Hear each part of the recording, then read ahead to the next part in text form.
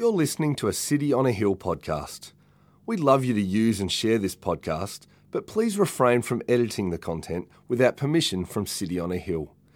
If you'd like to know more about our church, or if you'd like to donate to the work of City on a Hill, please visit cityonahill.com.au. The psalm starts with, "Praise the Lord. Blessed is the man who fears the Lord, who greatly delights in his commandments. His offspring will be mighty in the land. The generation of the upright will be blessed.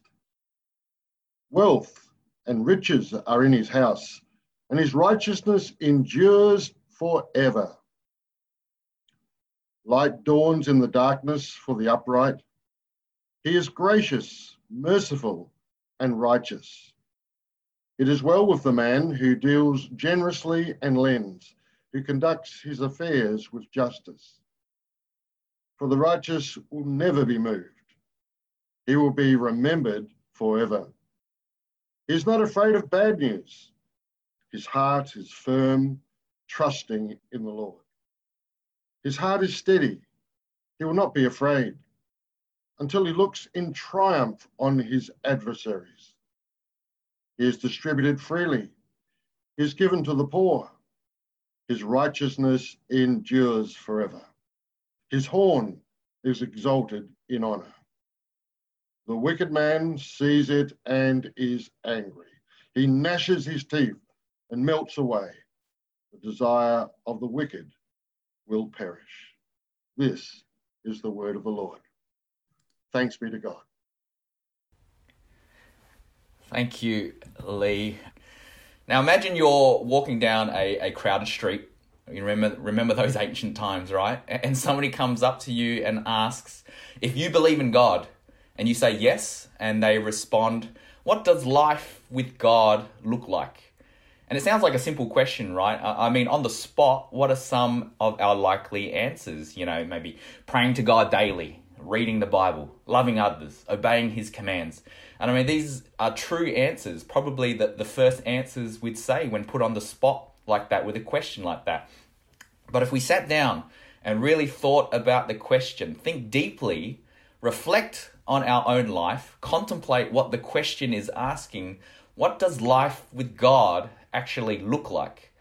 I will see it's kind of a broad enough question to have many answers, but also specific enough to make us wonder, one, are my answers true to life with God? Are my answers actually true to it? And two, am I actually living this out?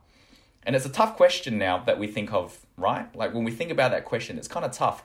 One that will and should cause us to think deeply about our own lives, reflect on what our life with God actually looks like. Might cause us to ponder if there's a clear-cut description of what it should require. And so, as Luke was saying before, we're beginning our series in Psalms this week. And what I love about the Psalms is that they're almost like a magnifying glass searching the deepest of our souls. We read about the inmost joys, the fears, pains from those singing out these Psalms. One writer, Jim George, says, if you need a guide for your ongoing relationship with God, read Psalms. With such a raw, relational, valuable and powerful book such as Psalms, I believe we can look in here when asked, what does life with God look like? There are quite a few Psalms that would give us a clearer picture to this question. And for us today, I want us to take us to Psalm 112, which is the second act of its preceding Psalm, Psalm 111. So these are two Psalms that express the worship, the reverence, the wisdom, the fruitfulness of the God Yahweh and a life with him. A celebration of God's mighty deeds, in a sense. See, while Psalm 111 concerns God, his wonder, his majesty, and his might, the Psalm we're in today, 112, actually describes the instruction and proper response of God's people to who he is and what he's done. Charles Spurgeon describes it, while the first declares the glory of God, as in Psalm 111, the second, this Psalm, Psalm 112, the second speaks of the reflection of the divine brightness in men born from above. See, Psalm 112 is our response to such a wondrous God, how we're to live as Christians, our life with God. And so as we dig into this psalm, as it tells us what life with God looks like, we begin with verse 1. And we read that life with God means we are God-fearers. So again, verse 1, praise the Lord. Blessed is the man who fears the Lord, who greatly delights in his commandments. See, fear has taken a different meaning for many of us today. We think of the yelling, screaming, runaway fear, fear for safety of your life kind of fear. But there is indeed that type of fear in the Bible and Psalms, awaiting those who do not believe.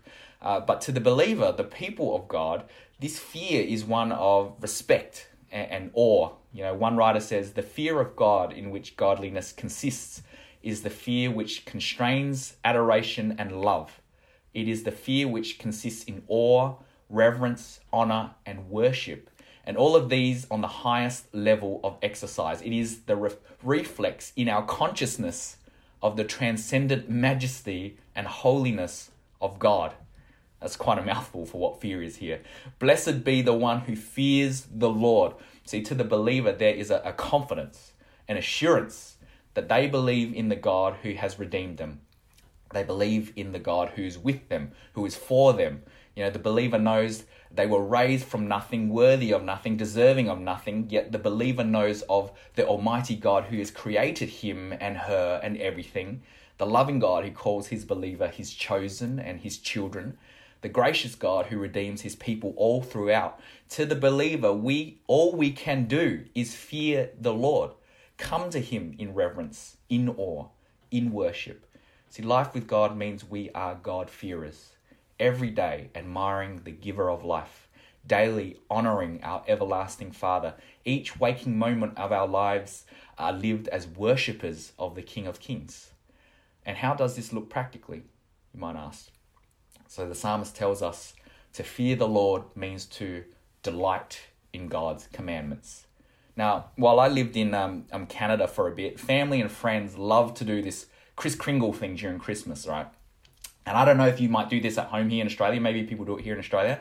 But the way they'll do it over there in Canada every year is that they'll go to a website, they'd put in an item in their wish list of what they'd like. Then you get assigned to that person and you buy that item for them. I'm going to tell you, I didn't like that. Because when it came to opening gifts, like the opening time when you're all together as a family and friends, you're unwrapping the gift and people were like, oh wow, you got me the book set I told you to get without a choice. Like shocked Pikachu face meme, right? There's no effort, no thought in finding a gift for the person. It was hard to be enthusiastic in finding them a gift or having any sort of joy thinking about what they might like. It felt like more of a duty than delight. It's like, oh, I guess he chose this. I'm just going to buy this for him. Happy Christmas.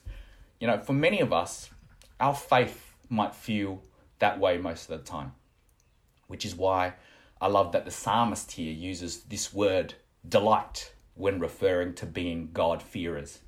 See, we read it and might think of an amusement, like you might think of how you delight in that piece of chocolate, or for some of us, that whole block of chocolate, right? But like some sort of self-indulgence. But this delight is a real joy, an honest enthusiasm, like one wakes up looking forward to it. See, the God-fearer looks forward to obeying the words of the Lord. How crazy is that? He looks forward to obeying the words of the Lord. They find joy, enthusiasm in living in obedience to the commands of God. And these commands aren't just the formal laws and commandments that we read about, like some sort of legalistic relationship with God. But his commands here relates to all of God's instruction, who he is, that the one who truly reveres, respects, worships God himself is overjoyed to live in complete obedience to him. Gladly, enthusiastically, look forward to follow the counsel of God's word in their life. See, no matter the day, the circumstance or situation, this isn't some sort of, theoretical or mere feelings of delight. This is tangible. It's real. The God-fearer this psalm praises is the one who not only reads God's commands or knows it or says it, but the one who truly delights is the one who zealously lives it, one who's in such awe and reverence to God, to the God who created and redeemed them, that the only thing that makes sense and brings real joy each day is to live gladly following the Lord's counsel. See, the one who delights in God's commands is the one who submits and lives in obedience to it. And that makes sense for us. Like if somebody told you that they delight in God's commands, but they didn't obey them, it would be weird, right? Just the same if somebody obeyed God's commands, yet found no delight in it, that would just be as weird too. But while they might sound strange to us, I think in reality, it's all our daily struggle. We can all think of moments in our lives where we'd say we delight in his commands, yet our actions and lifestyle say otherwise. Or just the same, we can live in obedience, following the commands of God, yet doing so with no delight, but out of duty. And I think we can so easily struggle with this because we're challenged each day to fear the Lord. You know, we're in a bubble-wrapped society where we want things our way. We want the grace, the mercy, like we almost deserve it, but we don't want the obedience if it's too hard. We don't fear the Lord because we put him in a nicely shaped box that we made. And we have a picture of that buddy God, you know, that Jesus that has his thumbs up smiling and winking. But we steer clear of the God who says, I am the Lord your God, consecrate yourselves and be holy, for I am holy, as read in Leviticus. Or we might say, we delight in this, we delight in his commands, but do it begrudgingly. We tell our friends, family that we're joyful in the Lord, yet we secretly live in sin with no conviction. You know, a life with God means we fear him above all things. The question is he the Lord of your life? And the beautiful thing is that by the blood of Jesus, a life with God means as Christians, we can be confident that God has graciously removed our sin. We need not live in fear of sin and terror and judgment, but we live in fear of the Lord, in awe and worship of the God who has redeemed us from our sins. You know, daily fear the Lord because of what he's done for you. You know, our response is one that delights in his word, as in the Bible, his word, his commands. Life with God means our fear of the Lord and obedience to the Lord go hand in hand. You know, theologian John Murray says, the fear of God is the soul of godliness. That is, the fear of God is the animating and invigorating principle of a godly life. It is the wellspring of all godly desires and aspirations. Do you desire to be a godly person? Then you must understand and grow in the fear of God. So 1, life with God means we are God-fearers. 2, as we keep reading on the passage, a life with God is one of righteousness. So look at verse 2-4. His offspring will be mighty in the land. The generation of the upright will be blessed. Wealth and riches are in his house, and his righteousness endures forever. Light dawns in the darkness for the upright. He is gracious, merciful, and righteous. Now, I'm going to be honest, these 3 verses, initially reading these verses made my eyes twitch a bit. I almost wanted to avoid it, but that wouldn't be doing the passage justice. Why I react to this passage in such a way is because verse 3 is a very well-known passage used in what we call the prosperity gospel. People have read this and understood it to mean that the greater one's faith is, the more wealth and riches one will receive. You know, the righteous will receive prosperity and wealth, the promise of material wealth and good fortune. And the prosperity gospel eats up this verse. Like there's, no joke, there's an actual best-selling book called the Psalm 112 Promise, 8 Keys to Becoming Stable and Prosperous. Now, we just started a men's book club. If somebody puts that in the polls, probably don't vote for it, guys. But I think this is extremely dangerous. You know, we look around, not just our own circles, but further out, and we see exceptionally faithful people who live in poverty, who live in disadvantage. Perhaps we've been hurt ourselves with this false promise of the prosperity gospel. And so how do we read this passage then? Well, then reading this psalm, we have to take in consideration when it was written and who it was addressing. I believe that this psalm is a promise to the nation of Israel, God's covenant people. You know, well-known theologian again, Charles Spurgeon, says on this verse, understood literally, this is rather a promise of the old covenant than of the new. Now, don't get me wrong, there is a lot similar with us as a church and the chosen nation of Israel. God's means of salvation, grace through faith, has always been the same. But reading his word, we'll see God's promises to Israel and those with us, the bride of Christ. There are differences. Like here, I believe the psalmist reminds the covenant people of Israel of God's promise and intent to keep that promise to them. The promise of bringing them to the promised land, a place of great prosperity, land, seed, water, a real blessing to them. But while different, I think it still relates to those of the new covenant, us, in quite a beautiful way, really. As those living on the side of Jesus' death and resurrection, us, death, life, and resurrection, as people of the new covenant, we too have our promised land. Our life after this, a life eternal, in the presence of our Lord, our everlasting house, our forever home. And we see the psalmist thinking of something far more than just material wealth and riches. See, the second half of verse 3 is linked. It says, and his righteousness endures forever.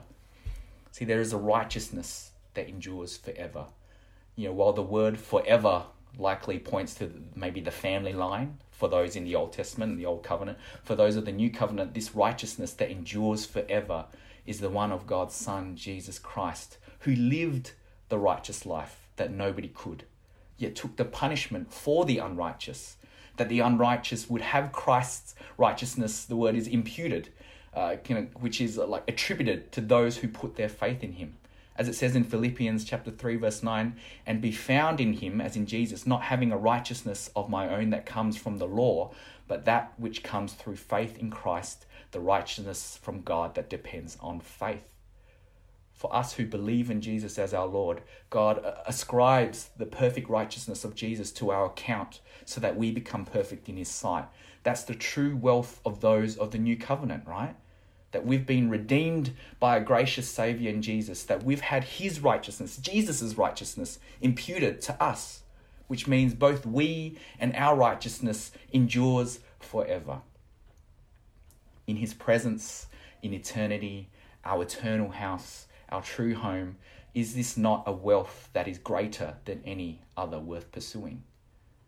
For those saved by Jesus, it's our most valuable possession. What we have through Christ and what we are in Christ, people of righteousness. And this has practical implications. We see in verse 4 where it says, light dawns in the darkness for the upright. He is gracious, merciful, and righteous. See, life with God is one of righteousness. Counter to what the prosperity gospel might say, the psalm here tells the faithful believer actually that there will be dark times to the faithful person. There will be times of trouble. Yet the righteous need not fear the dark. The righteous have a light amidst the times of adversity. They have the fear of the Lord. They have his word, which brings delight. They have the assurance of Christ's righteousness imputed to them, one that endures forever, that they may live in a manner that is gracious, merciful, righteous. Just as the parallel verse 4 in Psalm 111, the psalm just before this, the parallel verse 4, says that the Lord is gracious and merciful. Here, it reminds us that we live righteously, not to point or reflect our own righteousness, but to the one given to us in Christ Jesus. For those who have been redeemed by Christ, we are found our most valuable possession. We live in righteousness in this world that others may see the light in the dark and come to know the true righteous one, the greatest of wealth and riches, Jesus. That they too may come to know a life with God, a God-fearing life, a righteous life, and as the passage continues, a serving life. Let's look at verse 5 and verse 9. It is well with a man who deals generously and lends, who conducts his affairs with justice. And down at verse 9, he has distributed freely, he has given to the poor, his righteousness endures forever, his horn is exalted in honor. See, while Psalm 112 starts off with what life with God looks like for us, for the individual, that they fear God, delight in his word, the vertical, as you'd say, man and God, and what life looks like. Then the psalm reveals how eventually moves on and reveals how the individual lives, the individual lives in righteousness, a sort of vertical between man and God, but also a bridge into the horizontal, man between man, because what living in righteousness does is people see it. It involves other people. It's not merely what a righteous person says that people notice, it's what they do. The truly righteous one, Jesus didn't only say things, but he lived it out. He lived out that perfect, that gracious, that merciful, righteous life according to God's word that we could not. And so for us, people who live in the righteousness of Christ, we are to live it. Gracious, merciful, deals generously and lends, conducts affairs with justice, distributed freely, giving to the poor. See, life with God is one that is serving. The faithful believer is to be gracious and merciful, righteous. These are things that must involve others. See, we've been given great wealth and riches, which is the treasure of Jesus Christ. And we're stewards of this treasure. That means that there's a responsibility with this. The light received from God shines through the righteous one, and our responsibility is to shine this light, display it by living for others. Meeting the needs of others with generosity, mercy, compassion, graciousness. See, the psalmist paints a picture of not hoarders, storing up wealth and treasures for self-reward or self-righteousness, something which has unfortunately been spun by a lot of movements out there, but rather the opposite, I believe the psalmist shows here. As God-fearers, as righteous people, we serve, we give, we be compassionate, share to others the riches and wealth that is the treasure of Jesus Christ, that they too may see the light in the darkness. Now we think about what's valuable today, not just material things or money, but so much more. We give generously to that mission that brings the gospel to a needing world. We serve that person by helping them out with the thing that they can't do without assistance. We show compassion to the one who is obviously hurting and needs an ear. Give your time to that family on the outskirts who feels disconnected. Show commitment to your child as you set aside your preferences for theirs. See, when our life with God involves serving others, when we display the righteousness not of our own, but of the one who out of his grace lived it for us, our hope is that they see, the people we're serving, that they see that same light in the dark, and they will hold fast onto the treasure that is Jesus Christ. The greatest blessing we could be to another person is to reflect the heart of Christ to them. See, as verse 9 reminds us that there is a righteousness that endures forever, not good deeds done for the sake of charity or self-esteem building, not a generosity that stems from our own ego, not a compassion that's rooted in our view and experience of love, but a righteousness that is deep-rooted in the grace, the mercy, the generosity, the compassion, and the righteousness of Jesus. And I think of somebody like Rosaria Butterfield, a well-known Christian writer and speaker whom I've talked about at Cedar Hill before and an example before as well. But I'm reminded of her life opposing God. And she was impacted by a couple who would daily show her mercy, grace, generosity, compassion when she least expected it. They served her, but not for their own purposes. But that Rosaria would see the beauty, the relevance, the truth of Jesus in her life and know him as Lord. See, this is a righteousness that endures forever. A life with God is serving others that they may see and know who the Saviour who served us in the greatest way possible. This righteous living echoes into eternity, not just for you, but the one being served. Your serving could very well leave a footprint in their eternity. What a beautiful and impactful thing to be a part of. So impactful, actually, that the psalmist warns us that there will be opposers. So we look at verse 10. The wicked man sees it and is angry. He gnashes his teeth and melts away. The desire of the wicked will perish. See, the world will be angry. This life with God doesn't sit right to the unbeliever.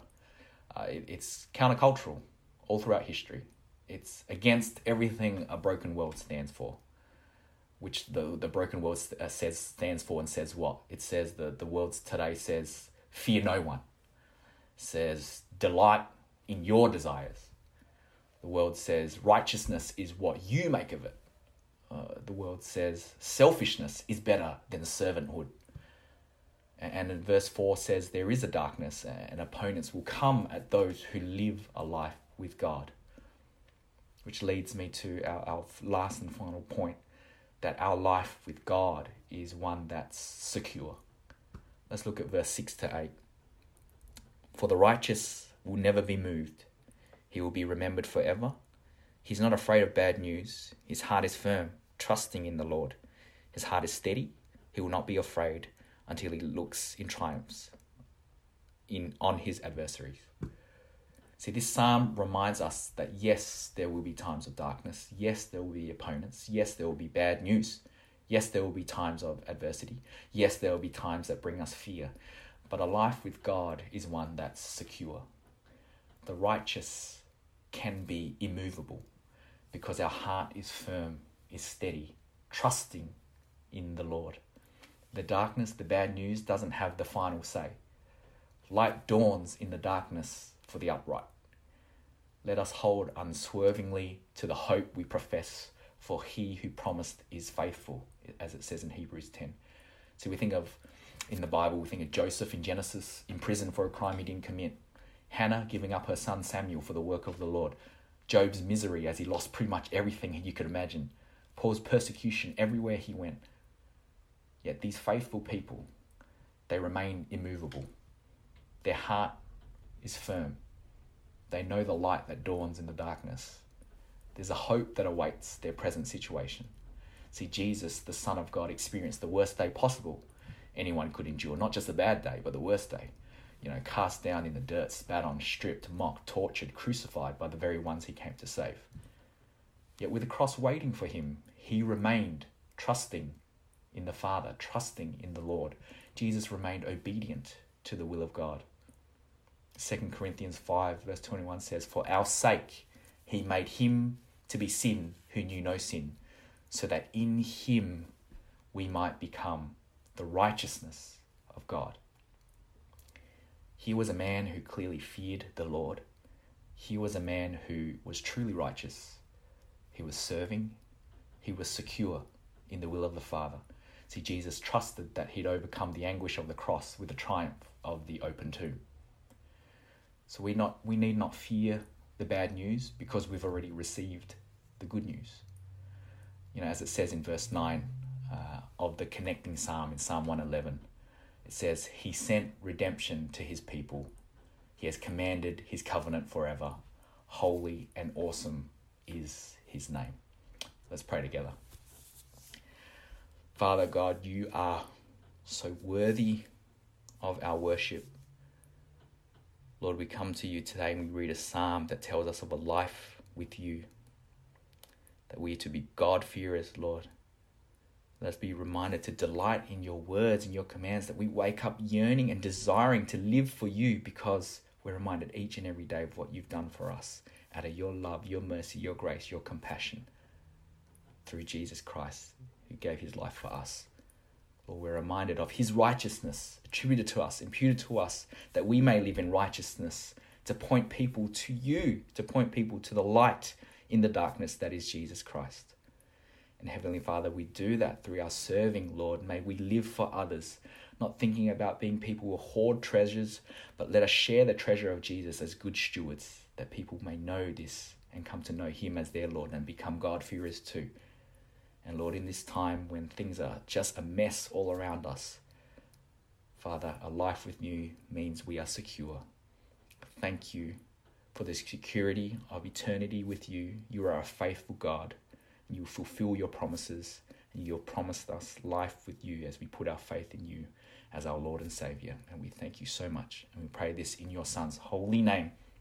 Amen. Thank you for listening to our podcast. If you'd like to know more about our church, or if you'd like to donate to the work of City on a Hill, please visit cityonahill.com.au.